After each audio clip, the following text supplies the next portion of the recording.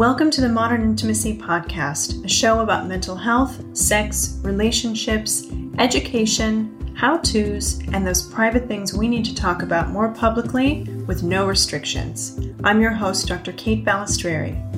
As a licensed psychologist, certified sex therapist, and certified sex addiction therapist, I know that mental health is directly tied to the quality of our relationships and our sex lives. I am passionate in my desire to smash stigmas about both and shine a light on relationship and societal issues that may be negatively affecting us. During this podcast, I will also give you practical answers and insights to questions you're asking about or have been hoping to solve. We should all have fulfilled, happy lives, erasing shame and stigmas, and building healthy connections. Let's do that by getting curious together. Thanks for joining me. Let's get started. Hi, everyone. Welcome back to the Modern Intimacy Podcast. I'm so glad you're listening today. Today's question is really interesting, and it's actually one that has come up a lot for me personally and for a lot of my friends. And our question is from a woman named Meg, who writes in that recently, she said, recently, I have been told by a man I went on a date with that I'm undateable because I'm too successful, and he told me I should slow down or no one's going to ever date me again. Ouch, that's a really hard question to hear and completely not true.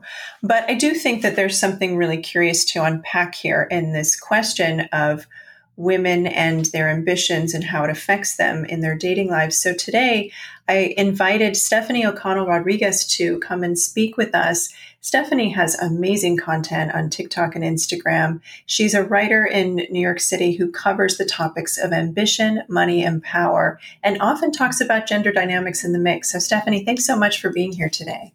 Thank you so much for having me. I think this is a really important and under-discussed conversation, and I really, really feel for your questioner, and I want her to at least know that I've heard the same question a million times, so she's not alone.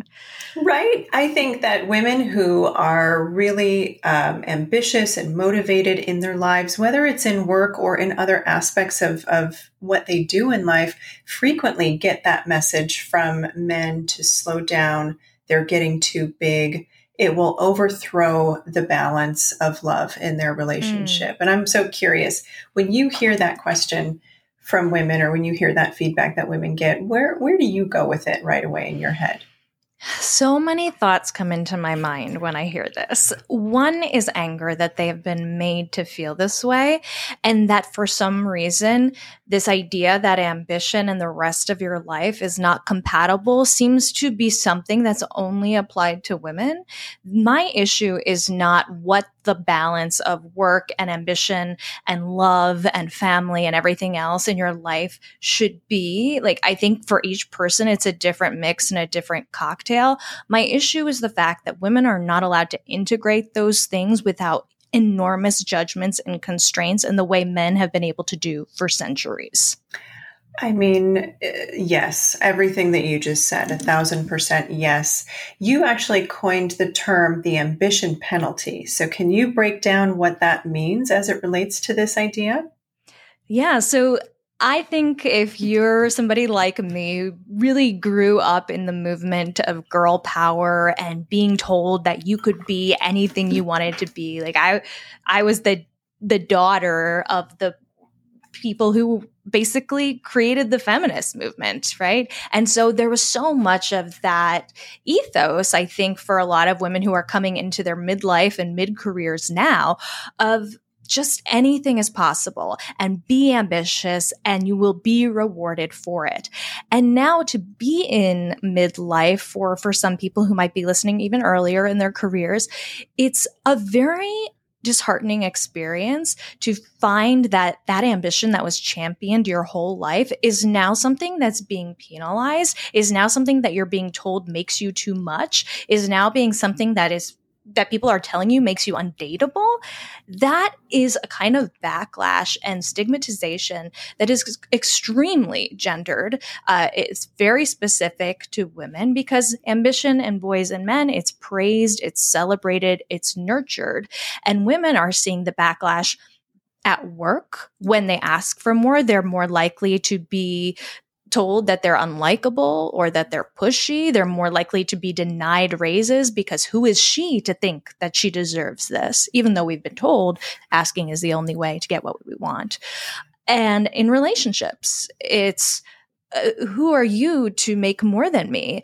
And this really upsets the balance of power in our relationship in a way that makes me feel like you don't really need me. And yeah, maybe I don't need you, but that doesn't, a relationship predicated on need as opposed to choice, I'm not sure is the healthiest place to start. So. Oh, I couldn't agree with you more. And it's really fascinating to start to break down some of these unconscious scripts that people inherit from previous generations and from cultural expectations. And of course, all of the ways that gender is conditioned into us, whether we like it or not.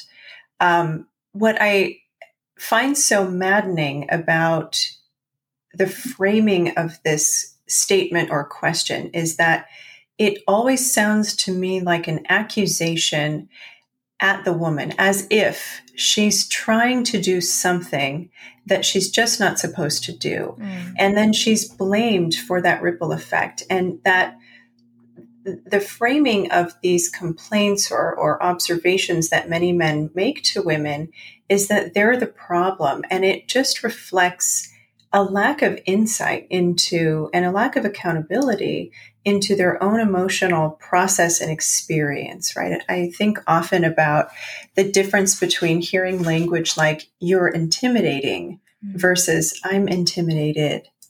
And that is the framing in this question that really gets under my skin with a fervor, because women internalize that shame, and it's another insidious form of, I'll call it victim blaming, and shaming that women hold on to and have to be in a constant struggle around deciding if they align with their motivations and their passions in this world and their competence, or do they preserve relationships with people who believe they need to stay small in order to be worthy of love or connection or survival and work. Yeah, this positioning of women as the problem is a tale as old as time.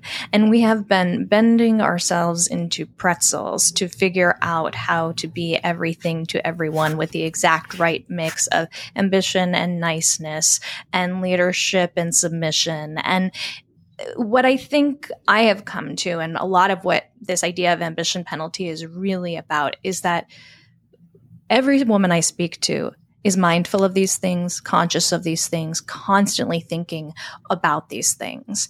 And it's time that instead of keeping our focus and telling women what they need to do differently, it's time that we rethink the way we're treating women, that we're stigmatizing them or judging them, and how can we better support them. And I think part of this is bigger than some like individual relationship dynamics or dudes versus ladies. It's not that. It's these broader cultural expectations that say men should be XYZ, financial provider, head of household, leadership, decision maker, and women should be, and I'm using quotes here for anybody listening, that they should be submissive and they should be nurturing above all else, and they should be caretakers above all else and not a leader. And I think those ideas are fine, but I think they shouldn't be gendered. And I think we should all be all of these things.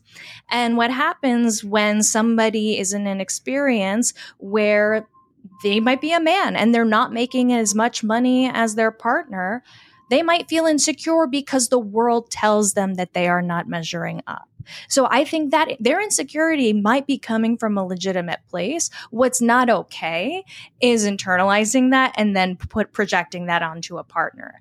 What needs to happen is for us to recognize that I'm feeling insecure because the world tells me that to be a masculine man, I need to be in charge and out earn my partner. And instead of telling my partner that or feeling that, well, can I reflect on that and see if that's actually true? No. Is it useful? No. Is it helping my relationship? No. Okay, so what will? And, you're the expert on this stuff, but I think, these broader cultural dynamics is what we really need to focus on, not just this dude or this girl. I couldn't agree with you more. And I do have a lot of empathy for what it's like to be a man right now when women for the last several decades have been pushing through a lot of the limitations placed on them by gender and saying, I want a bigger and more holistic experience of what it means to be a human. So I can be a mother, I can be nurturing, I can be a boss at work, I can do these hard jobs that require physical labor, I can crack code and write new software programs. I mean, women have really said, I want to taste every part of the pie. Thank you very much. And I think that in that, they have found a capture of worthiness that isn't contingent so much on these rigid gender roles. And what I see with men often is the men who haven't found worthiness outside of their relationship with masculinity tend to hold on to these rigid stereotypes with a lot more hesitance to let go. It's scary to try to define your worth in other ways. But the thing is, these gender roles have set up a bit of a false need to create worth outside of them because we are all inherently worthy just because we exist, right? But these gender expectations for men about being providers and making so much money as being inherently worthy of love or partnership really, I think, discombobulate men's ability to think about themselves as people worthy of love in other ways, at least for the men who really adhere to that. And that's a hard place to be. I saw a study talking about how when you have financially contingent self-worth, then you are more likely to have a lot of relationship stress and dissatisfaction. And I was like, given everything I know about what happens when women out-earn men in relationships, this seems to make a lot of sense. That tracks. It does. It does. Well, let's talk about that a little bit. I mean, I've seen some research. I know you've talked about research that really highlights that when women make the majority of the household income, dynamics in their relationship change. So what have you read? What have you observed in your research around this? So what's really interesting is that there's a lot of data that show as women contribute financially to the household and they're in the workplace and they're doing well, it really improves the relationship, really improves relationship outcomes. More money coming into the household can really reduce stress for everybody. It's a net positive for all partners. What the tipping point is when women begin to out-earn their partners.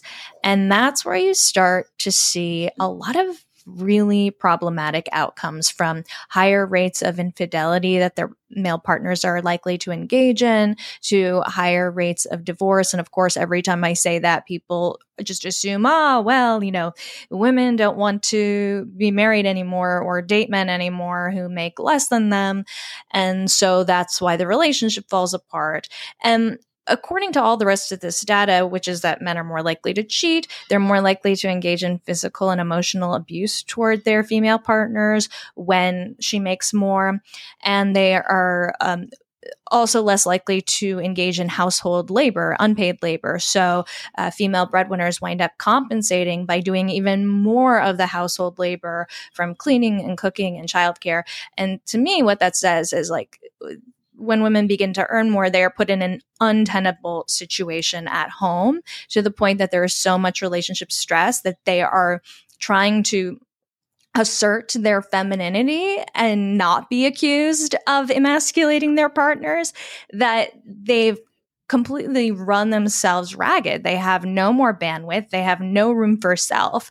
And that is what creates this deterioration in relationship outcomes, not this idea that, women are just completely and suddenly uninterested in their partners when they earn more money.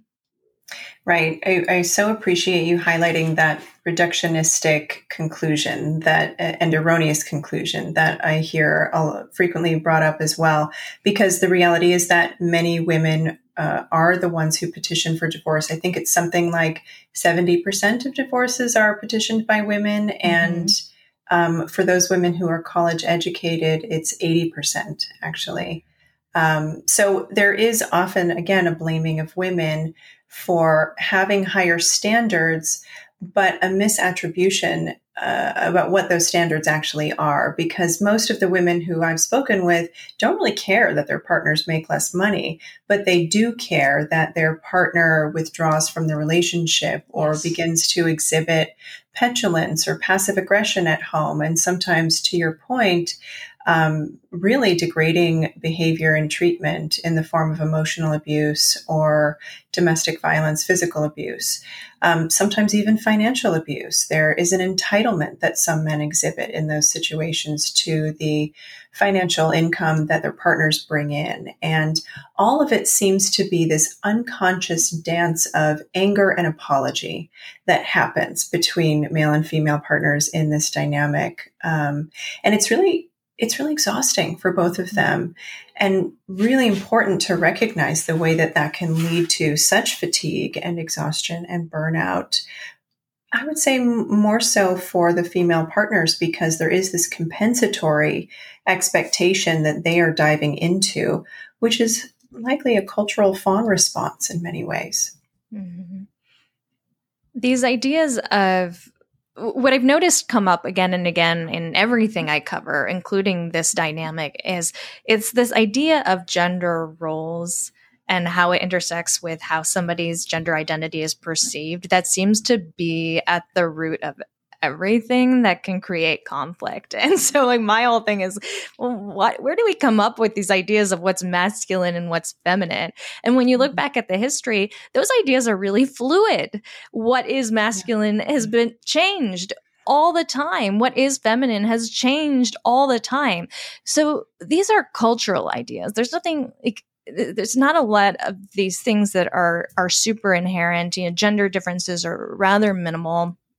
But what you do see differences arise is like responses to the way genders are treated differently. So when you see a marked or significant difference in behavior, I think the question then needs to be, well, what is the input that this group is disproportionately experiencing that creates this really different kind of outcome or this really different kind of behavior?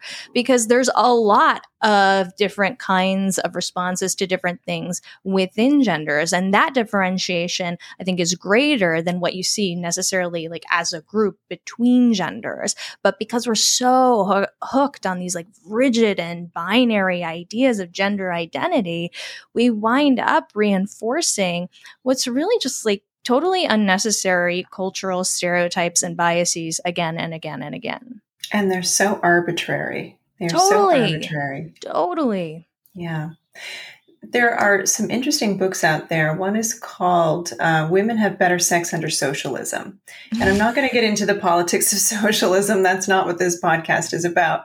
But the premise of the book talks about how when there is an egalitarian agreement in relationships and there aren't these rigid mandates about how gender should be identified with, expressed, or performed, those partners show up with more quality and more commitment to justice and fairness.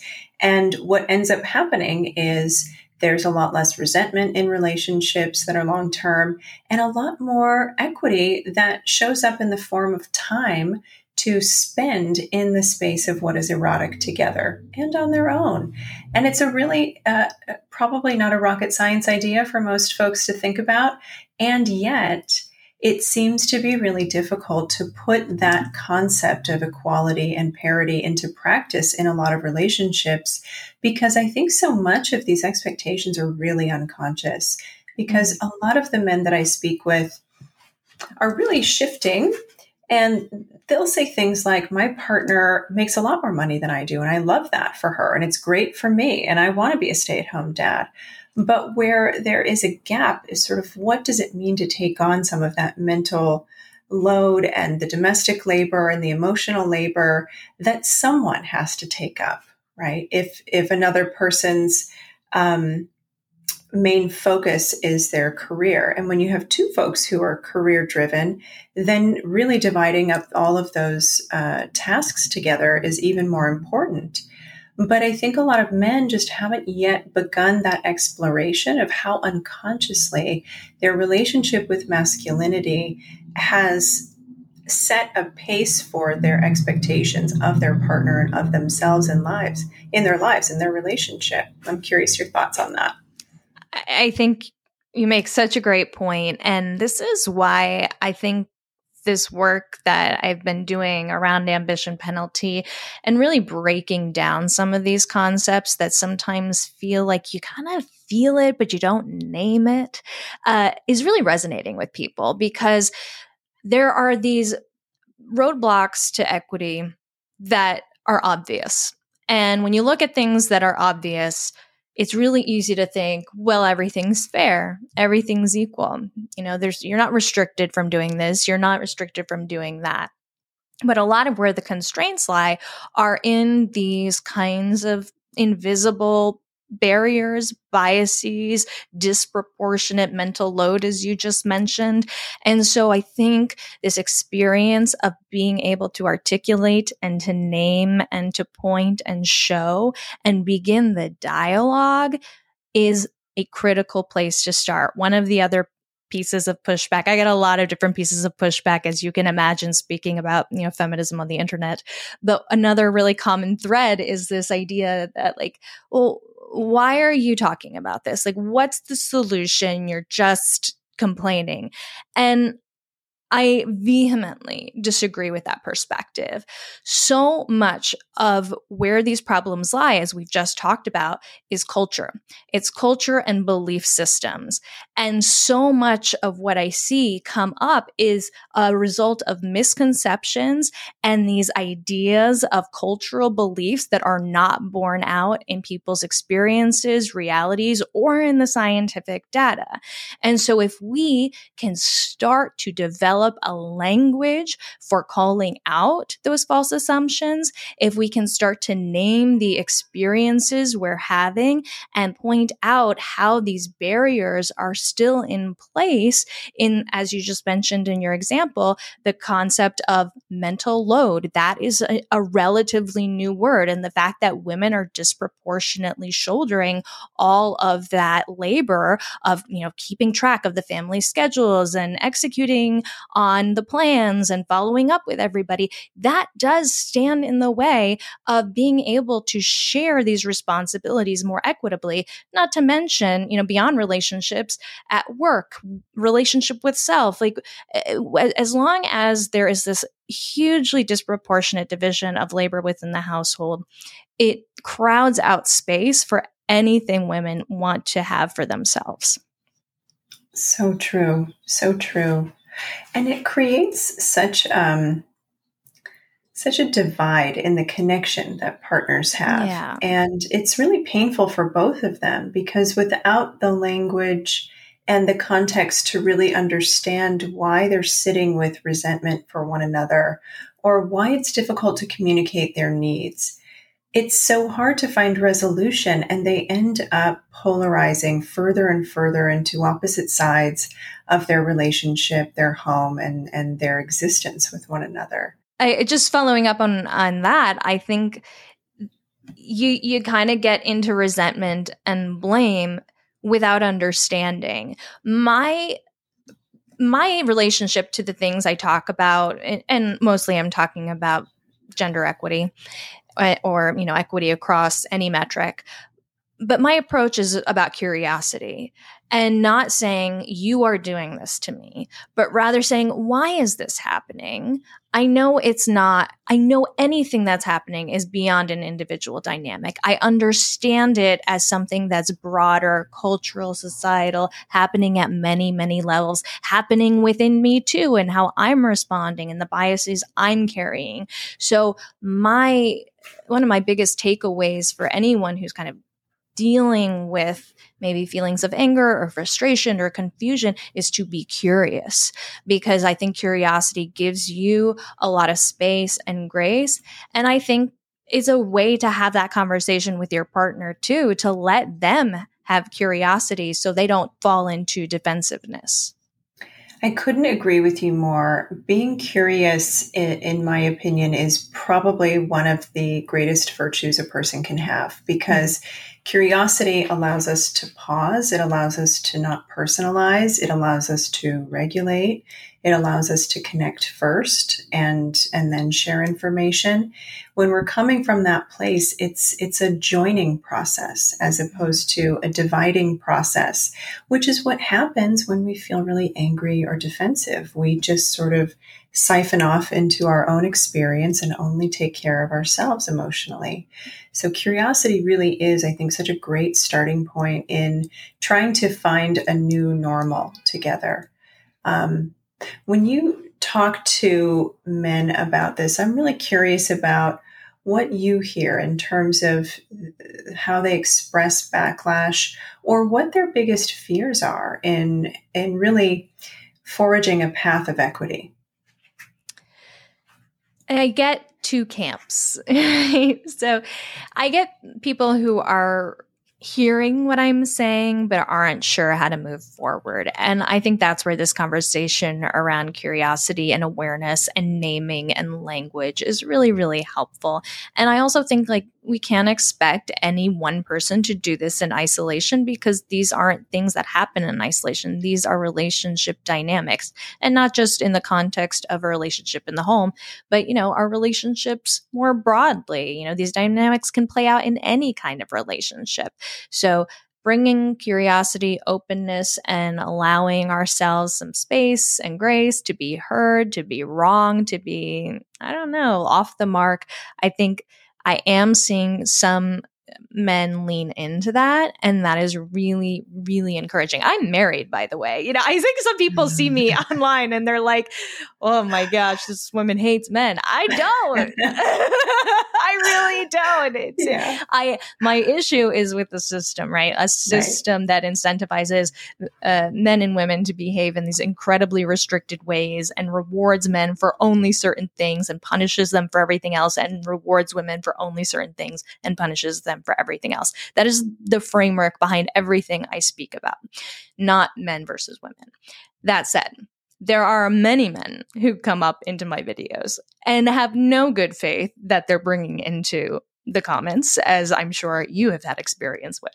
They're just there to vent, to be angry. And I'm a pretty compassionate person, but when it comes to what I've noticed just kind of play out in terms of the patterns on the internet comments, is that these people aren't even trying to engage. They have no interest. Their only interest is to incite a response and to provoke, and not in a way to introspect, or not in a way to even engage in a real dialogue. I don't mind criticism as long as it's in good faith, but these people aren't doing that. And so that's what I've been kind of seeing this strand of, not just in my comments, but online more broadly. And that's one of the things I have my eye on that I'm a little bit worried about, in terms of like this model of masculinity that really sees the world as zero sum and sees what happens for women as somehow taking away from men. I think that framework for viewing the world, that someone else's success has to come at my expense, as opposed to a world that is, where people succeed together and grow together in partnership. That's the world that I'm worried about. I really hear that and echo those concerns. It's as if there's a really dire sense of scarcity around who can have worthiness and who can have power. And so my experience of the kinds of men and sometimes women who come into comment sections to very quickly, and I love how you phrase this, without good faith, just try to shut down the conversation. I see it as sort of another example of, yet again, the entitlement to emotional regulation that is put into the laps of women. And an example of that emotional labor that there is an expectation that women should do and shoulder. I can't tell you how many times I get comments in my video section about things like "you're going to die alone with cats" or "oh, look, a feminist," as if that's a bad thing. Right. Right. But I really sort of see those kinds of reactions as young and very scared, young developmentally, maybe not chronologically in someone's age, but really young. And there's an absence of understanding of even how to sort of cope with the big feelings that come up around these topics that are not simple topics, right? And so there is not a simple answer, and they do require a lot of dialogue and conversation and expansive thought around to find resolution in a way that's inclusive of people of all genders. Yeah, the thing that really kept me off of social media for my work for a really long time was that I love nuance, as I can tell you do too. Yes. And I like things that are sticky and complex and confusing and that there aren't simple answers for, because that is my experience of the world. And I think it's a more honest way to talk about anything, but it's not, honestly, 90-second videos, which is an Instagram reel cutoff for everyone who's like, why didn't you talk about this in the rest of your video? It's tough. It's really tough. Also, beyond the world of the internet, like, people like simple things. They like catchphrases. They like a simple thing that you can just glom onto. They love certainty, right? And I get it. Like, I want to feel certainty too in the world, but I don't. And I have like come to accept uncertainty as something that I can really live with and I relish. And I think that's what's really enabled me to have that approach of curiosity, as opposed to being so certain that I immediately flip to defensiveness or accusation or blame. So I think, I just wanted to echo what you were saying. I don't remember where I started with that thread, but I know I was like, yes, and. Yeah. Just, I think we got there talking about the reactions on social media to some of the content that you put out. I also want to also echo your point about women coming up in the comments sometimes too. Both men and women, like basically anybody across any gender identity, can hold water for patriarchy, right? Again, understanding these not as men versus women, but rather, these ideas of what a man should be versus what a woman should be. And are you performing it correctly, quote unquote? And if you're not, attacking you for it. Like, that's patriarchy, and men and women alike can perpetrate it. Absolutely. And I love what you just said. And it reminds me of the overcoupling of the performance of gender with morality. Right? Are you a good and moral person? And if you don't perform your gender expectations in these ways, then you're not. And that, for me, is a really dangerous space to live in, because one, it's incredibly self-righteous and assumptive that worldview is the only worldview to live in. But it also is really limiting for the people who maintain those beliefs and that position in the world. And I often feel like, this is obviously my worldview, right? We can have a more inclusive experience of what it means to be a human. And what I mean by that is we can do lots of things, whether they are active or passive, whether they are assertive or receptive. And I sort of think about the masculine and the feminine polarity in those ways. Is something active or passive? And we all have those traits, right? We have to be passive to sit in a chair or to go to sleep. So there's passivity that is demonstrated regardless of gender all the time. There's activity demonstrated all the time. When you stand up and walk to the kitchen to get water, guess what? That could be considered masculine energy because you're moving towards something. And the whole, I guess, understanding of morality and worthiness has to be uncoupled from power, or I should say examined within the context of power that these hierarchical mandates around gender seem to expect of folks. One of the things that I've been kind of grappling with is what you were talking about just made me think this, but I've been grappling with how, choice feminism has kind of been weaponized to really promote a lot of these almost like 1950s housewife aesthetics on social media recently. You see a lot of stay-at-home wife trends, and there is a point that they're making that, like, I have the option to choose these things. Not that, but first and foremost, like, not all choices are inherently feminist. Like, it might be the right choice for you. It just doesn't make it a feminist choice. But I would say the thing that really scares me about these trends is that they really seem predicated on undiversifying sources of recognition, inclusion, like social network, financial resources. Basically, what it's doing is making women be completely reliant on a male partner for all of their needs. And male partners get to have diverse sources of all of their needs. And I think of it, because I have a financial background, so I think of it like investing. Like, if I put all of my money into one stock, that would be a really bad idea. And it doesn't matter if it was Apple stock, right? Because Apple stock is a great stock. But if tomorrow the company goes bankrupt, I'm really screwed.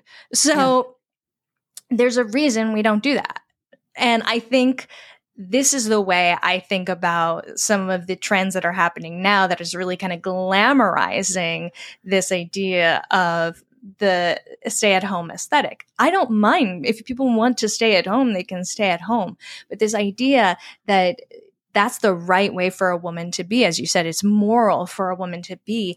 I think to not question that, to not question why is it moral for a woman to cut herself off from all her sources of validation and recognition and financial remuneration other than her partner. That doesn't seem like a good faith argument to me. I couldn't agree with you more. Thank you so much for coming on the podcast today and sharing your wisdom and your perspective. Where can folks reach you if they want to follow your content or see what you're working on? Yeah, my Instagram is at Stefanie O'Connell, Stefanie with an F, not a PH. And my newsletter blog is tooambitious.com. Amazing. Thank you so much, Stefanie. Again, I really appreciate this conversation and all of the work that you put out there, helping people to have these conversations. Thank you. All right, everyone. We'll see you next time. Thank you for listening to the Modern Intimacy Podcast. On Instagram, follow me at Dr. Kate Balistreri and at The Modern Intimacy. On TikTok, check me out at Dr. Kate Balistreri and on Twitter at Kate Balistreri. Everyone has questions about mental health, sex, and relationships. Send yours to me via DM on Instagram or email them to questions@modernintimacy.com and I'll answer some at the end of each episode.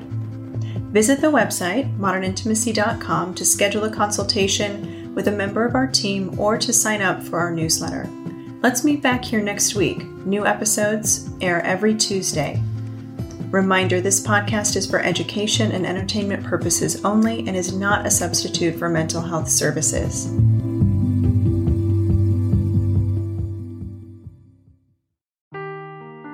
Seeking the truth never gets old. Introducing June's Journey, the free-to-play mobile game that will immerse you in a thrilling murder mystery.